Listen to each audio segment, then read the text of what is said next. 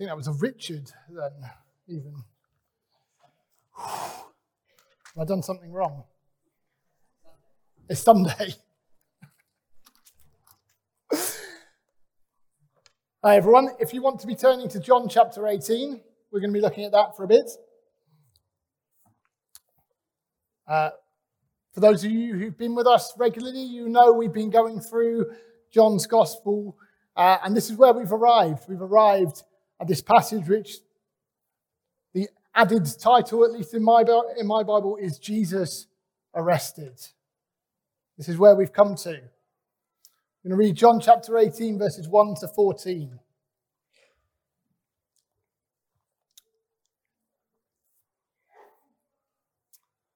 When he had finished praying, Jesus left with his disciples and crossed the Kidron Valley. On the other side, there was a garden, and he and his disciples went into it. Now Judas, who betrayed him, knew the place, because Jesus had often met there with his disciples. So Judas came to the garden, guiding a detachment of soldiers and some officials from the chief priests and the Pharisees. They were carrying torches, lanterns, and weapons. Jesus, knowing all that was going to happen to him, went out and asked them, "Who is it you want?" "Jesus of Nazareth," they replied. "I am he," Jesus said. And Judas the traitor was standing there with them. When Jesus said, "I am he," they drew back and fell to the ground. Again he asked them, "Who is it you want?" "Jesus of Nazareth," they said. Jesus answered, "I told you that I am he. If you are looking for me, then let these men go."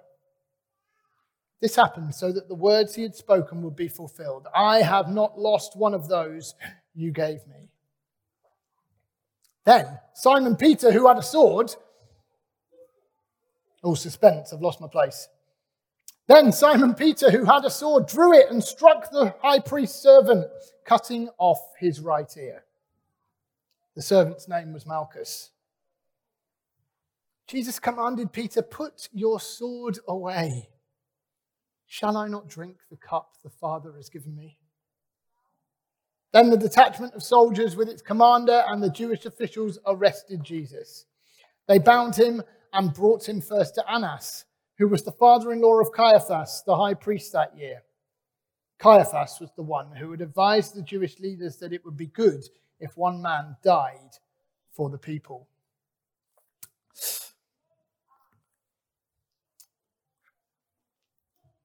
21 years ago, I came to university in Sheffield.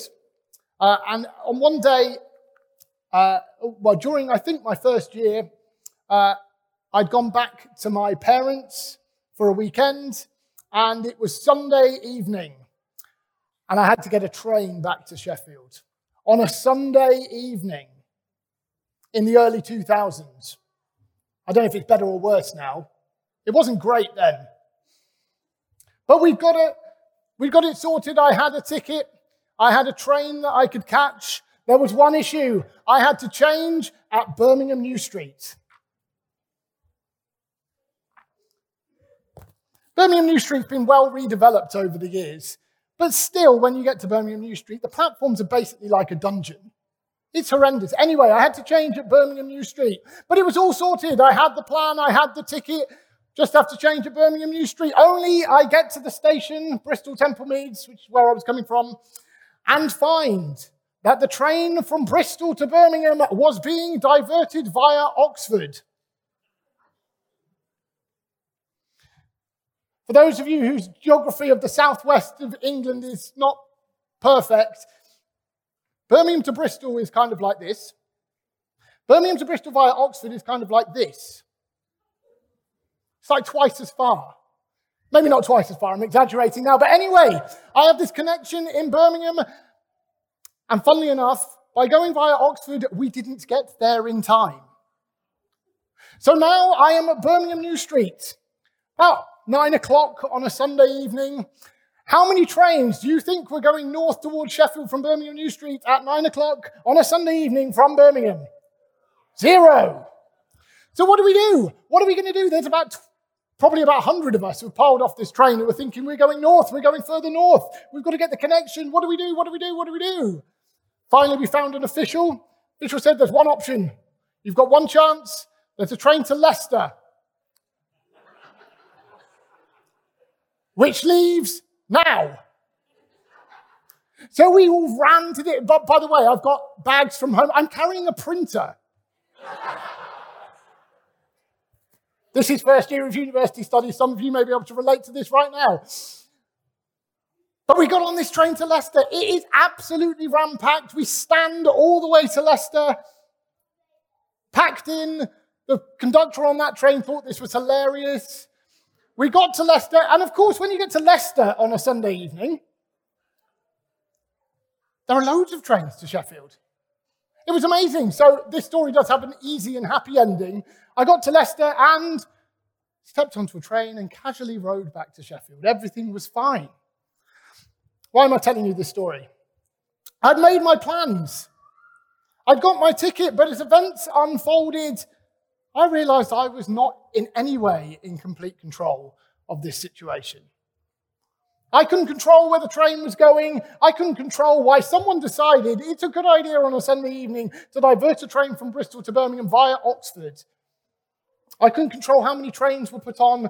I was not in complete control of the situation. I was kind of carried along by the events that were taking place. You may have similar stories, maybe as trivial and even forced to be comical as that one, or maybe more serious ones where you can just feel like, I'm not in control here. What's going on here? Someone else has got all the power, or events are just taking charge. However trivial or serious. Well, in John 18, we see the time has come. And on first reading of this, we could just see, man, Jesus and his disciples, they go out and, man, they are just carried away by the events that are taking place. They go out, they've had this wonderful time in the upper room. Jesus talking to them, praying for them, explaining to them this is what's going to happen, preparing them for what's going to happen. A wonderful time over the Last Supper. When he finished praying, Jesus left with his disciples and crossed the Kidron Valley. They've gone out of the city of Jerusalem, across this valley to the Mount of Olives, and to a garden which we'll see in the other Gospels named as Gethsemane. And while they're there, Judas turns up. And Judas turns up not on his own, but with a big crowd made up of the Jewish temple authorities and also some Roman soldiers. And we see the arrest of Jesus play out. We see this kind of fairly hectic, fast-moving set of circumstances. We see this powerful group. They're official. They're exercising the state authority. They're coming with weapons, arresting a man who's unarmed and his small group of companions, one of whom seems to have a sword, but mostly unarmed.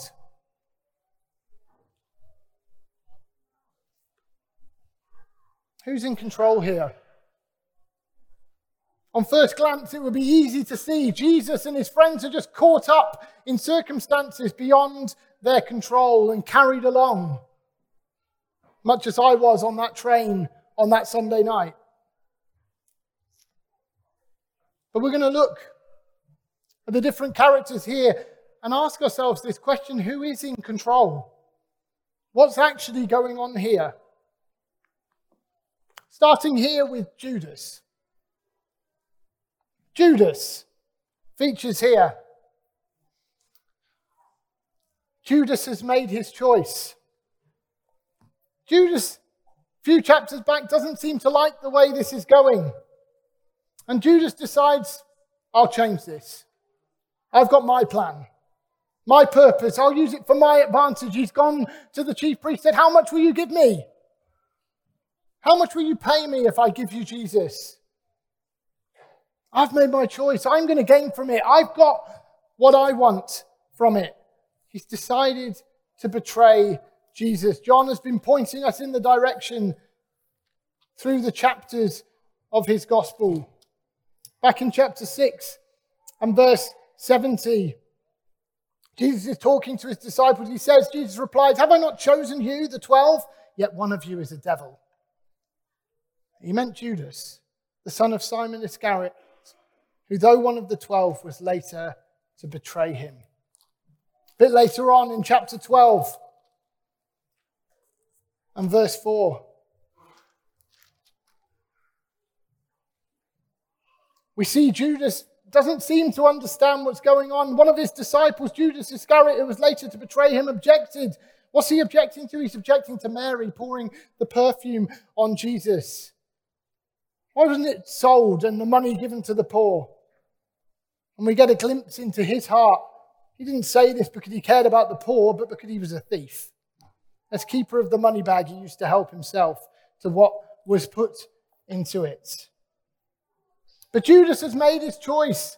We could look back in chapter 13 and see where he goes out. Jesus says, one of you is going to betray me. It's the one I dip the bread in the bowl. I give the bread to that I've dipped in the bowl. And he says, yes, Judas, it's you. Go and do what you've got planned. Judas has made his choice. He's decided to betray him. He's working out what he wants to do. But Judas isn't in control here. We see in John chapter 13 and verse 2 how Judas is used by the devil in the midst of this. In John chapter 13 verse 2, the evening meal was in progress and the devil had already prompted Judas, the son of Simon Iscariot, to betray Jesus. He's being used by the devil. He's now just a guide for more powerful forces who are coming. But perhaps it'd be tempting for Judas to think, I make my own choices.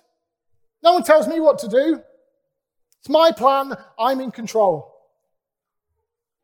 And for us today, particularly in the UK, in our individualistic culture, our look out for number one culture, our you are your own person and no one can tell you who you are. No one can tell you what's best for you. No one can tell you what you need to do. It's just you. We could be so tempted to think the same. But we see here it's not true. Judas is being used by Satan. Now he's a pawn of the Jews and the Romans. Incidentally, see how sidelined Judas is in John's account. You'll immediately be thinking, looking back in the synoptics, well, doesn't Judas go and give Jesus a kiss and that's how he's betrayed? Well, yes, he does. But John doesn't even bother to report that. What does John say? Jesus has gone out in verse 4, asked them, who is it you want? Jesus of Nazareth, they replied. I am he, Jesus said. Brackets, maybe the brackets aren't original. And Judas the traitor was standing there with them. Judas isn't in control here. We can think, I'm in control. I'm me. No one can tell me what to do. But ultimately, the Bible tells us no. We're not in complete control. In fact, the Bible we look in Romans chapter 6, the Bible will tell us clearly, actually, either you're a slave to sin or you're a slave to righteousness. It's not you who's in control. It's not you. I make my own choices. I'm the one who does it.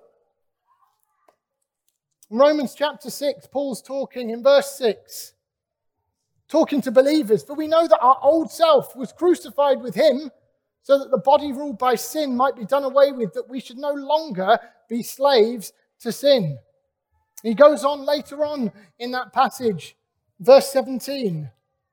But thanks be to God that though you used to be slaves to sin, you've come to obey from your heart the pattern of teaching that has now claimed your allegiance. You've been set free from sin and now you can do whatever you like. No, you've been set free from sin and now you've become slaves to righteousness. The Bible teaches us we're not just individuals on our own. We're dependent on others. We affect others. We're part of a body. And ultimately, I'm not in control. I'm not Lord over my own life. I don't free to do whatever I want.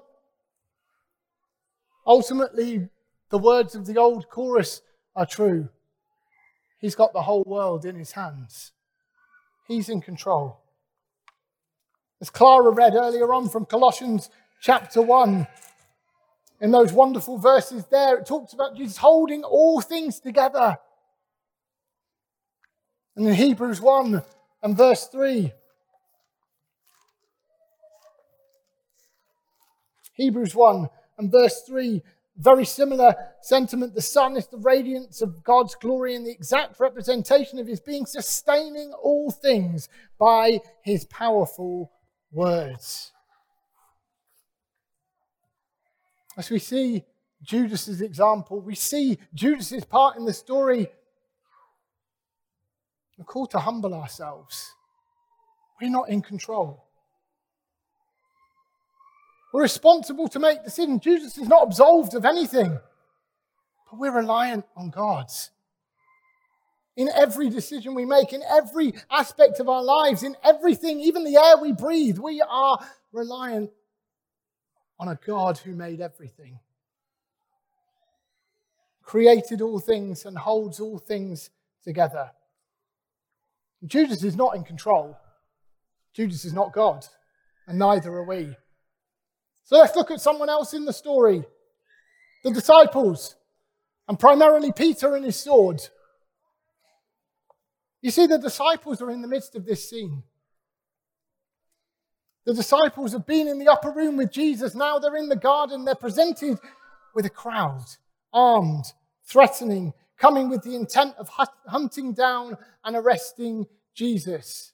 Weapons, torches, prepared for a hunt across the countryside. In fact, if we look at this story, in a sense, with our human eyes, the disciples are most obviously not in control here. They follow Jesus to the garden. Now they're seeing this unfold. What's going on here? You can imagine them fearful, confused, unsure. What's going on? Then we see Peter looks to take some control. He looks to act. And right on the surface here, wow, there's some boldness and some courage here from Peter, if somewhat misguided. You see, Peter presented with this crowd of Roman and Jewish authorities come to arrest Jesus, and Peter's thought is, no, you're not going to do it. I'll take you all on.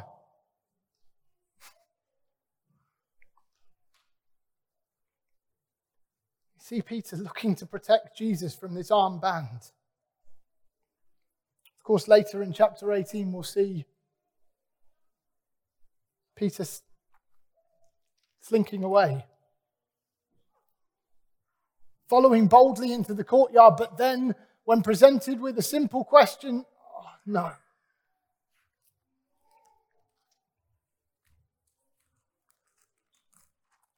But we see here, he's bold, even rash. So how do we react in the midst of challenging circumstances, unfolding events that we feel like we've got no control of? Well, I would suggest that actually Peter was called to here, are called to trust and obey Jesus. Trust Jesus. He's prepared them for this. He's let them know again and again. He spent time in the upper room preparing them. I'm going to be betrayed. I'm going to be arrested. I'm going to be going away.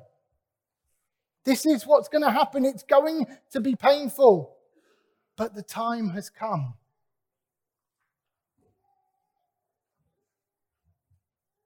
And Peter and the others have seen Jesus leading the way here.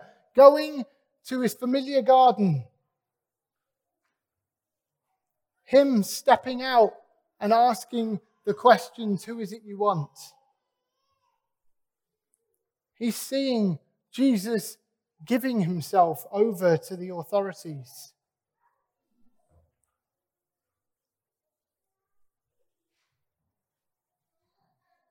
It's called to trust Jesus, and so are we.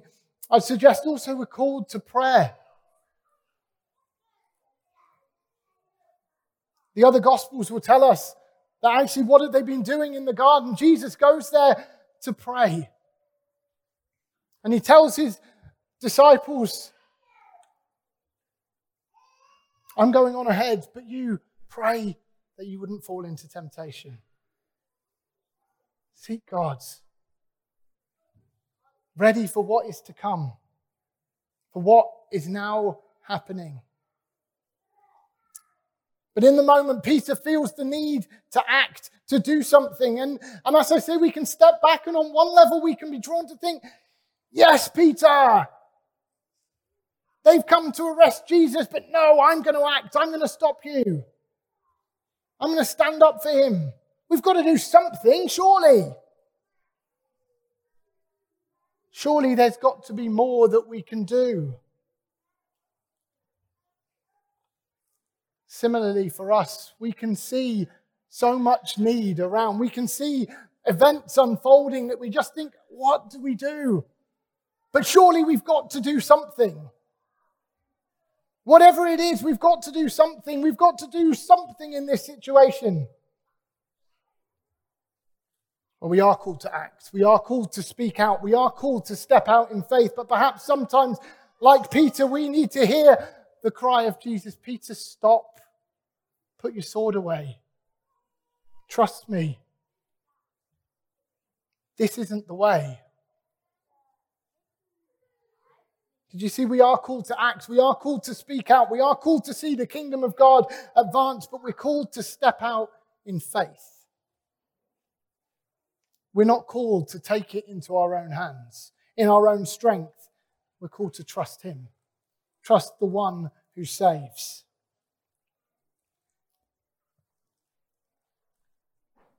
You see Peter's example here, lashing out in this one moment and in the next scene cowering and failing. And actually the humbling message to us is no, trust Jesus. Believe him.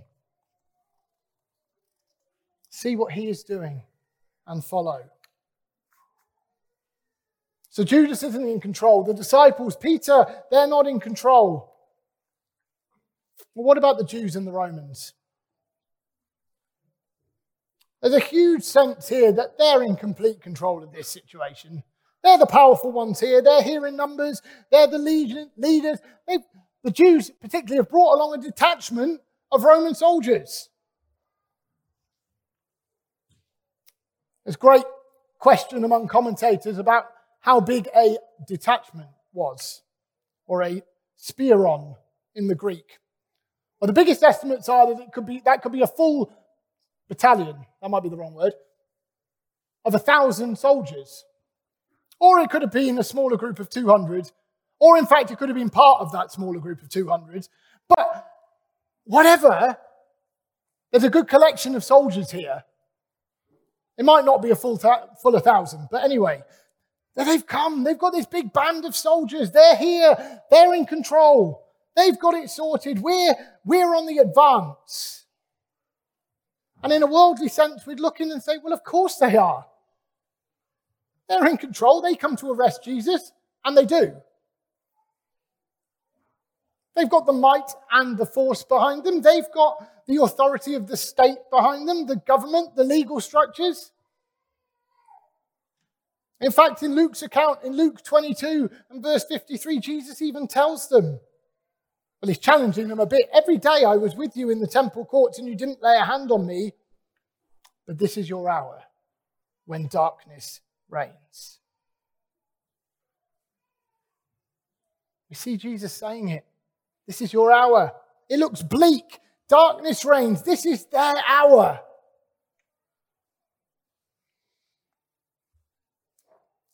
And yet, They're not in control. This is your hour, and yet Jesus in the same sentence is revealing their hypocrisy, their cowardice. We're in charge, we're in control here with our lanterns and our weapons. We're in control, we're in charge, yet we've come under cover of darkness away from the crowds because really we're a bit scared of them. Does Jesus say, every day I was with you in the temple courts, and yet you didn't lay a hand on me? Jewish leaders, they don't come on their own. They bring this battalion of soldiers with them. They're ready for a fight. And then this incredible moment in verse 6.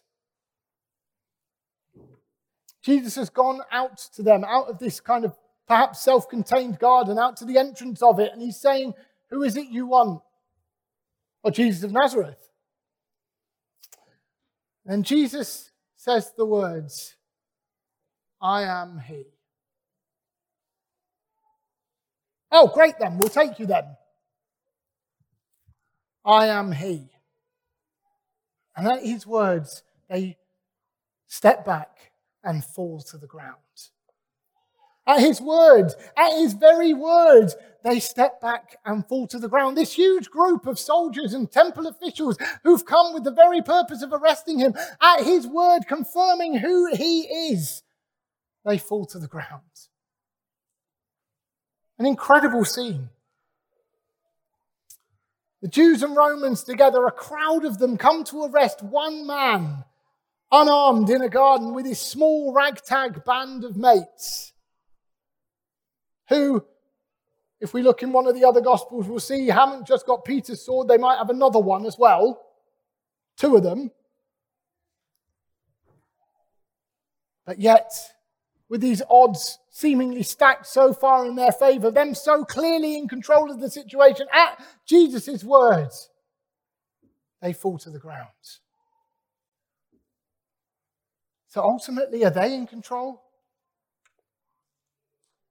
Now, there's only one in this story who is really, truly in control. We see this frantic action all around. We see the soldiers coming with the Jews. We see Judas thinking he's made his choice. We see Peter thinking, I've got to do something. And yet, in the middle of all of this storm raging on, Jesus, calmly, still in control. Here in the garden, in this dark, bleak moment, as the Romans and the Jews come together to arrest him, Jesus is in control. Judas comes leading Jews and Romans in this great force, and yet Jesus is in control. What do we see of Jesus here? He's not hiding. What does it say? He crosses the Kidron Valley and goes to a garden. What does it say about Judas, who betrayed him, knew the place because Jesus had often met there with his disciples. One of the other Gospels will tell us he went there every night that week. He's not hiding. He's not hiding away.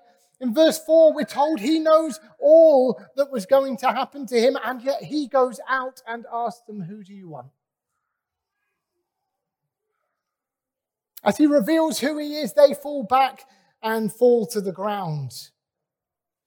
It's him who tells them, no, if you want me, let them go. As we see those wonderful words, we see the beauty of this moment, symbolizing what's about to come. Arrest me, let them go. I'm going to die that they may go free. He tells Peter to stop and tells him he submitted to the will of his Father. You see, the center of this passage, the truth of this passage is this. In the midst of this utter darkness, in the midst of all of this, there is one who is still in control. for us today, in the midst of crippling ill health, in the midst of chronic mental illness, in the midst of financial crisis, in the midst of war raging, in the midst of injustice, in the midst of a nation that is slipping further and further away from God and the truth of this gospel, in the midst of looking out and seeing the influence of evil all around, Jesus is still in control. So I was thinking about this as I was preparing. I was reminded of a song by a guy called Godfrey Birtle. He will know as the author of I Will Set My Face, which we sing, well, we have sung quite a lot over the years. But he wrote a song which is either called Where Oh Where's Your Presence, or a kind of extra title, You're Still God. You're still God's. And through that song, he talks about all these different types of situations. Crying out in the midst of pain, where's your presence, God? And yet I know you're still God's. So he talks about when our plans are worthless, you're still God. When we're desperate for healing, you're still God. When governments have no answers to the problems, you're still God's. And speaks of this situation here in the garden. And the final verse, you're still God, even though you were rejected. You're still God, though you were ridiculed, deserted. You're still God. You're still God. You're still God. You're still God, though you suffered execution. You're still God. You're alive, and Christ our champion. You're still God. You're still God. So I will be still and know that you are God's. You see, in the midst of the Garden of Gethsemane, the Romans and the Jews are arresting him. It looks bleak and horrendous, and yet he is still in control. The God of the universe is still in control. They're arresting him. But how does Jesus describe it? Shall I not drink the cup that the Father has given me? This is the plan.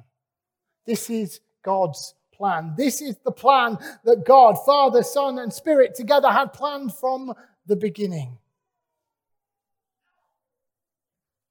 Jesus is arrested and he's heading to the cross. And in a very real sense, Jesus says in Luke, this is your hour when darkness reigns. And yet, no, he is still in control. The Father's plan is still being worked out. It hasn't gone wrong. This is the glorious salvation plan. Jesus arrested, rejected, ridiculed, deserted, executed. But this is Jesus in his glory. This is Jesus conquering sin and death. This is Jesus declaring, here I am, take me. Here I am, if it's me you're looking for, take me, let these men go free.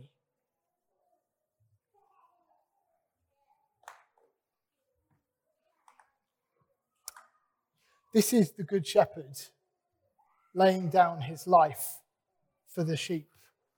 John chapter 10 and verse 15. Verse 14, I am the good shepherd. I know my sheep and my sheep know me. Just as the Father knows me and I know the Father, and I lay down my life for the sheep. I have other sheep that are not of the sheepfold. I must bring them also. They too will listen to my voice, and there shall be one flock and one shepherd. The reason my Father loves me is that I lay down my life, only to take it up again. No one takes it from me, but I lay it down of my own accord. I have authority to lay it down and authority to take it up again. This command I received from my Father. This is what's truly going on in the garden. Jesus giving himself. Jesus giving himself into the hands of the authorities to go to the cross, to die. That, like he says there in the garden, take me and let them go free. I'll die in their place that they may be forgiven. that they may go free. He dies, I go free. He dies, I have life. He is punished, I am forgiven. Hallelujah.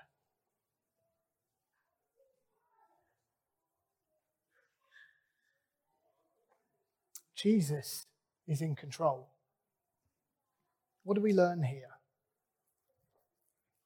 You see, in the garden, we see again the God who is in control, even in the bleakest, horrendous day. It looks like forces are massing against him who are in complete control of the situation. No, he is in control. Not Judas, not the disciples, not even the armed and powerful crowd, but Jesus, arrested and soon to be crucified. Here in the darkness in the garden, he is still in control. Because he is the God who flung stars into space.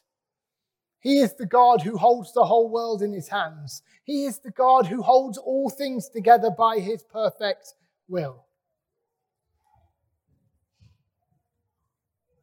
And so in the light of that, we're called today to come again, humble ourselves. Steve was saying earlier, maybe there is a call for some of us to throw off the old self. To throw it off and recognize there is just one name that I adore, and it's the name of Jesus, the one who is in complete control, the one who has done it all. To humble ourselves and to trust him. We don't have all the answers, and we're not called to always be the answer, to always need to do something.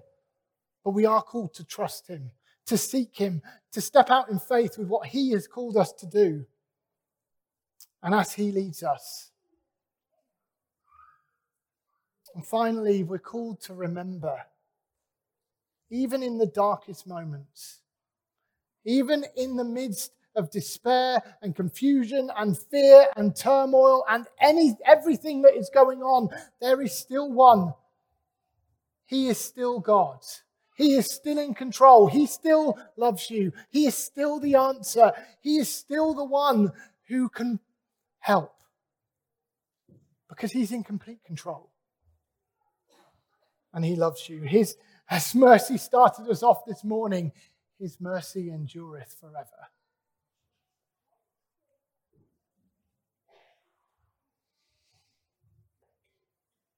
It's wonderful how things come together. Steve praying that, coming and sharing that. Let's throw off the old self and worship him. Just one name I adore. That wonderful psalm. His mercy endureth forever. His love endures forever. The Sam's prayer as well. He is with us every second. He is there. He is fighting our battles. And we can trust him. Amen.